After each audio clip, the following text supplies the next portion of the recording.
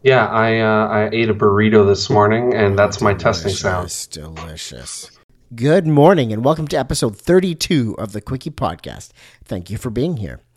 That was just a little preview at the beginning there of the kind of fun you're in for in today's episode. My guest today is a very fun person, and the conversation went in a very entertaining way. I think you'll enjoy it. Today, my guest is Ben Waardenburg. He is a designer, photographer, animator, maker of stuff. He's also the lead designer of an internet culture magazine called Meme Insider, a printed magazine, not an online magazine, which is awesome. We get into all kinds of fun stories. Most of all, just his personality really shines through. He's a very talented person. He's very easy to talk to, and he's done a lot of cool stuff, and he shares that with us. So let's get right into this one. Ladies and gentlemen, Ben Waardenburg, here we go.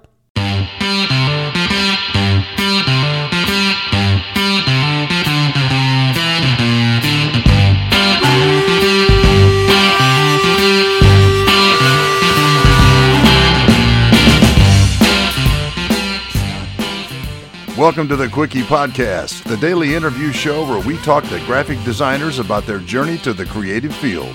And we do it in 30 minutes or less. So, are you ready for a Quickie?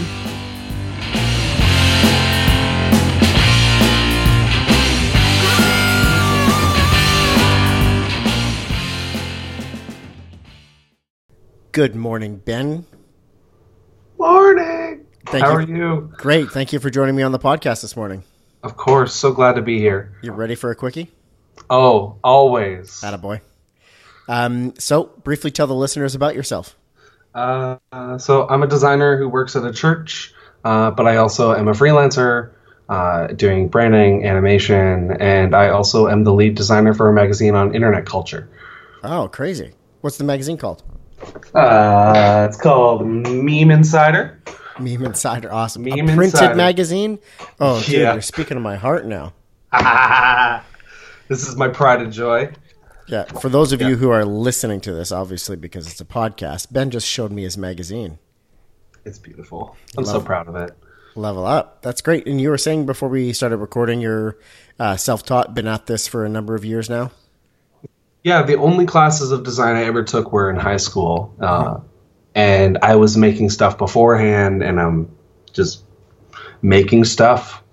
And I got started getting paid for it when I was around 22. And yeah, aside from the small project here and there, but now I work full time as a designer, which is kind of crazy. Never thought that would happen. Kind of crazy how you just sort of stumbled into it then. Oh, yeah. So I want to rewind right back to the beginning then. And what was your childhood like? And do you feel that you had a creative childhood?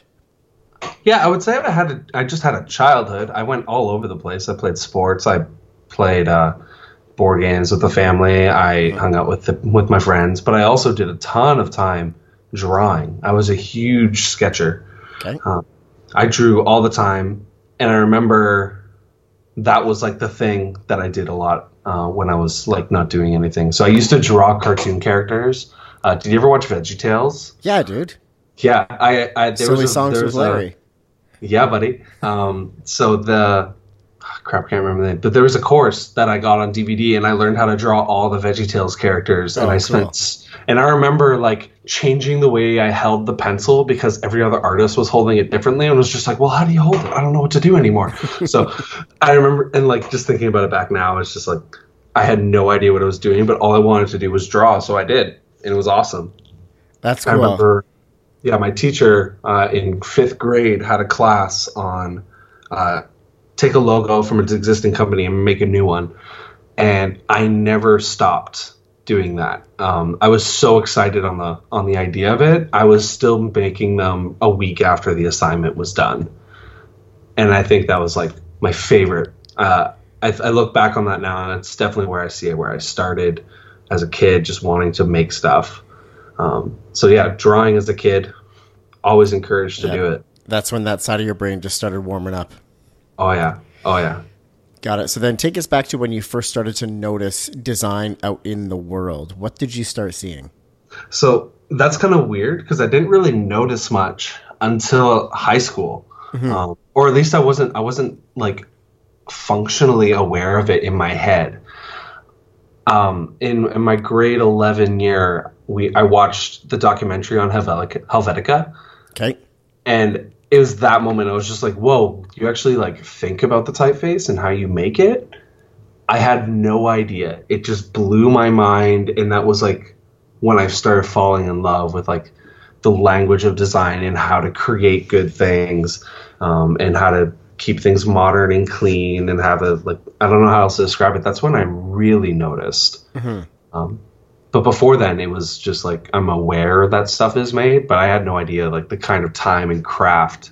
And that's when I noticed good design. So that then sort of really accelerated your passion for that creative field. Oh, definitely. Gotcha. The Helvetica documentary. Yeah, it's a classic. So what has been the most influential design of your life so far? Either something you've seen or something you've been a part of? Oh, geez. And it seems to just change every month. I don't know. Like, I don't try and follow or be influenced by too many things, which sounds really, really snobby. I just find that I can be, because I didn't go to school and I didn't do a lot of like creative studies, I find myself that I'm easily influenced by a lot of other people's work. So I try and avoid being so like engrossed in one people or company's design, because I'm going to go, well, I'm going to try and be like that. I'm going to try and do that. And I won't even think about it.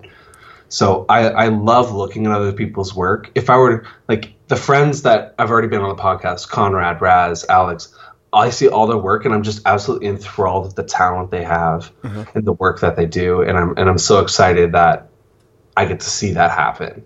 Yeah. If I were to be like, I love seeing the work my friends do and the people I care about. So after that Helvetica documentary and you sort of started really opening up to that world of design, is there anything that stands out from back then that really spoke to you further?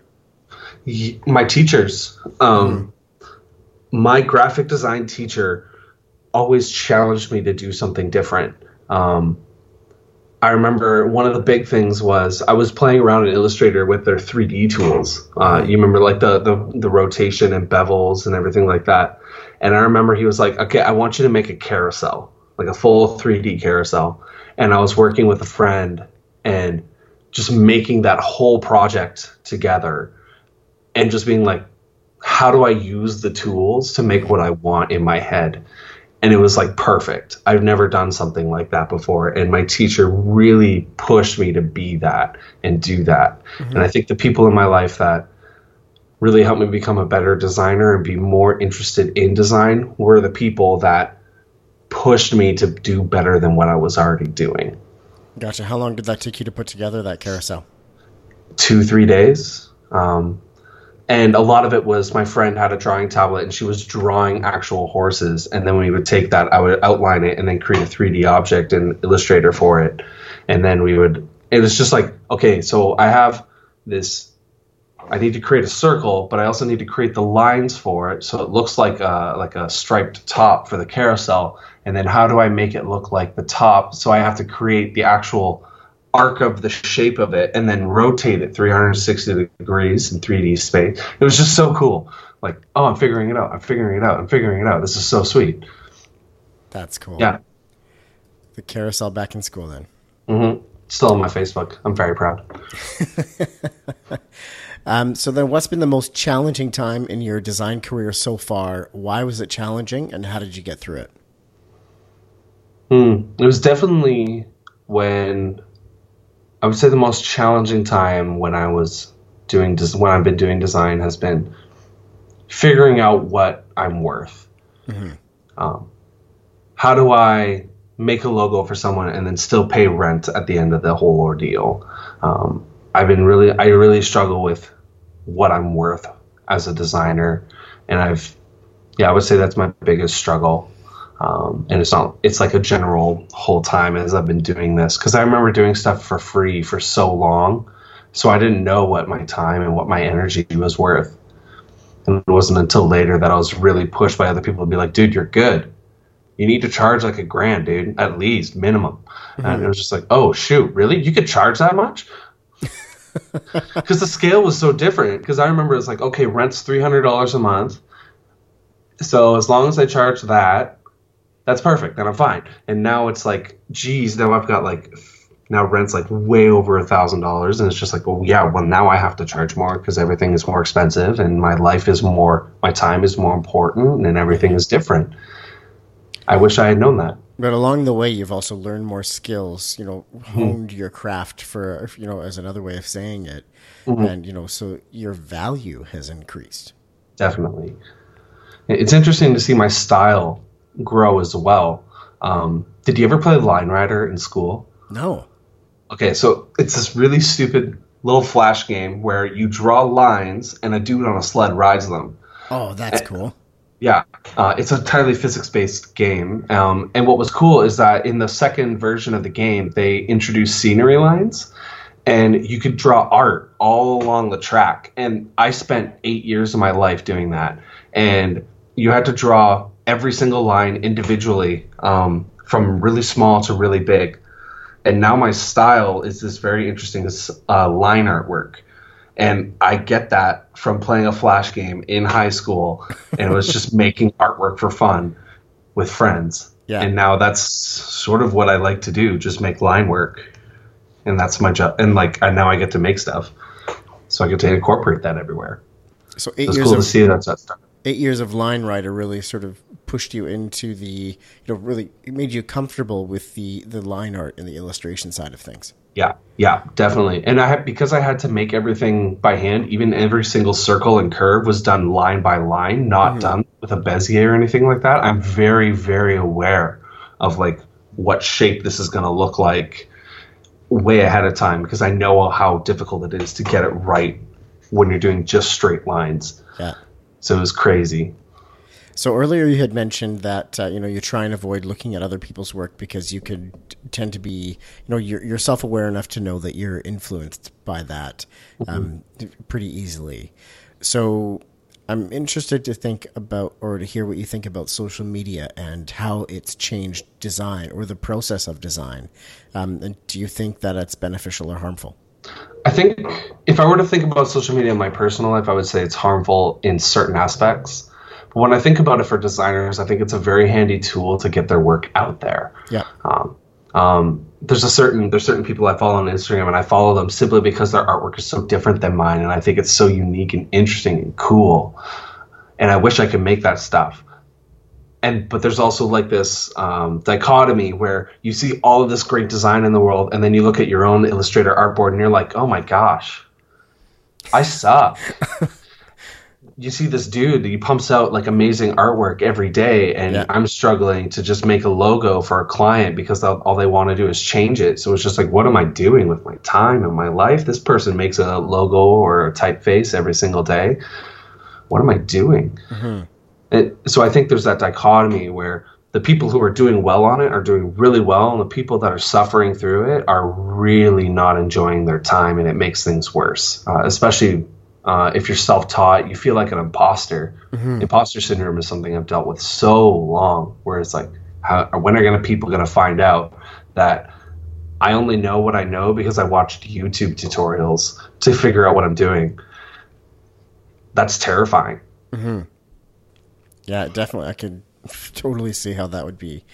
And you had mentioned in your answer that there was some designers that you follow strictly just due to the line art and the work that they're putting out there. So who is a designer or brand that you look up to or closely follow? So first of all, my friends are always the people I look up to. Conrad Stell, Alex Suarez, Raz Kakulia, they're all doing really cool work. Conrad and I will meet up every once in a while and we'll just be like, here's what I'm working on. Here's what I'm working on. That's so cool. How'd you do that? I love that.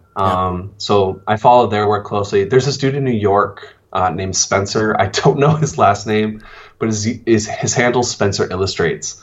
And he does this really cool postmodern illustration of characters. I don't know how to describe it, but it's so vibrant, so unique. I've never seen anything like it. And I want to get him to illustrate for the magazine because his stuff would be so cool. And then I'm following the artists that we hire for the magazine as well. Then animation side, I'm following Cub Studio, Focus Labs, and other logo branding companies that do motion graphics, because I find that world absolutely crazy. Mm-hmm. So then how does that relate to, or where do you think, I guess the better way to word this, where do you think design is going now in this AI, VR sort of world? I would say on a macro scale, micro-targeting in terms of design, advertising, marketing, everything's going to get way, way tighter to the point where it's kind of creepy. We've already got podcasts and episodes that talk about how you'll be thinking or like talking to somebody about a certain product, and then bam, it appears on your social feed, which is kind of like creepy and terrifying. And there's good reasons as to why that's happening. But I think micro-targeting and more micro audiences, like this magazine only exists because there's a tiny swath on the internet that analyzes meme culture and treats it like a stock market. Yeah. The only reason this silly joke exists, which started as a joke and now is taken seriously as an actual magazine, only exists because there's a tiny little percentage of people that are willing to pay for a magazine about internet culture and advice on how to post memes on the internet and get a big return on those, and with lots of likes or upvotes or something like that. Mm-hmm. And how long has Meme Insider been around? It's been around for about 2.5 years, since 2016. Yeah. I joined the design team in July 2017, and then I became lead designer January 2018 after just being really involved and the lead designer stepping down. And I've been running the magazine ever since in terms of the design side. And how often do you put the magazine out? Every month. Every month. Crazy. Every month. And we do custom illustration. Every cover is done by a friend of ours for the magazine. We have comics every month by this guy called Bearfelf, who does really weird alternate takes on Garfield, which is hilarious. And then I usually do 2 or 3 articles design-wise myself, and then I have a team of 3 or 4 designers that do articles as well every month.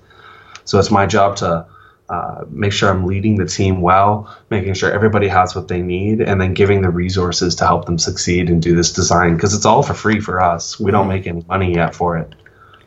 That's cool. What a huge undertaking. Oh, it's so much fun. This is what, see, if like, you everyone love it, has a it's project. not work. This is my passion project. This is what I love to do.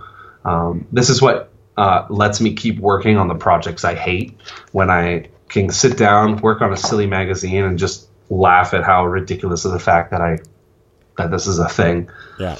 And it's doing so well. So take us to a design or a project that you were a part of that did not go well or bring the desired result. What was that like? How did that feel? Yeah, I was working on a logo for a fitness social page or something like that. They came to me looking for a logo for them, and I sent.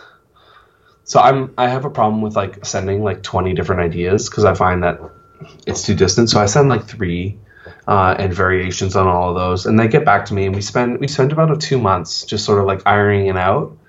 And then I get a call from them like 3 days later. They had gone to some other Yahoo marketing guy, and he's like, "Oh, I don't like that. You should do this instead." And then boom, lost client, just because they never bought in to what we were doing. And I think that was probably the most frustrating thing, because I spent all this time and effort and work to make something. I did research on everything and everything like that, only to be swayed by someone else's opinion who had never bought into the idea. That was, I don't like thinking about that. Sorry. That's fine. So then in the moving forward, and what did that teach you about client management or expectation control or whatever you want to call it, but what was the lesson from that? All meetings are in person. I have a better pitch every time. I have a way better pitch and presentation lined up. And we talk about and I creatively outline, what is it that you want? And here's what I'm going to help you create. But we also need to manage expectations and make sure that you're happy, in the sense of that you're buying into the work I'm doing. Yeah. You have to buy into what I'm doing. And if you're just here like Fiverr and you're just there and you're just getting what you want, you're just trying to get your money's worth, you're not going to get actually what you want. You're just going to compromise. and that's never going to be good. And you're not going to get what you want.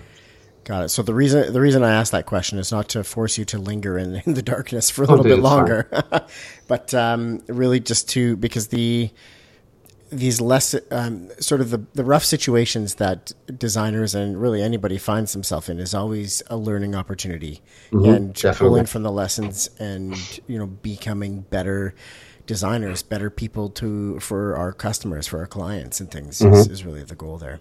Yep. Okay, so I'm going to turn it around here for you, and I think I know your answer, but I want to hear it again. What project have you been part of that you were the most proud of? The one that makes your heart sing, or the biggest design feather in your cap? Oh, so yeah, it's not actually what you think. It was Easter 2019. Okay. Our church, have you ever heard of environmental projection? Environmental protection? Yeah. As like protection for the environment, or is this like a brand or something? I'll explain. So environmental projection is projection. Sorry. Okay. Yeah. So you take a projector and you put it on architecture or something like that, and you can with software animate onto specific pieces and make it look like it's alive and moving. So for Easter this year, our church rented 3 projectors, put them on the balcony, and we animated a roughly 175-degree field of view over the entire sanctuary for Easter. It was roughly 2.5 hours of total animated content, and it was this insane visual thing. And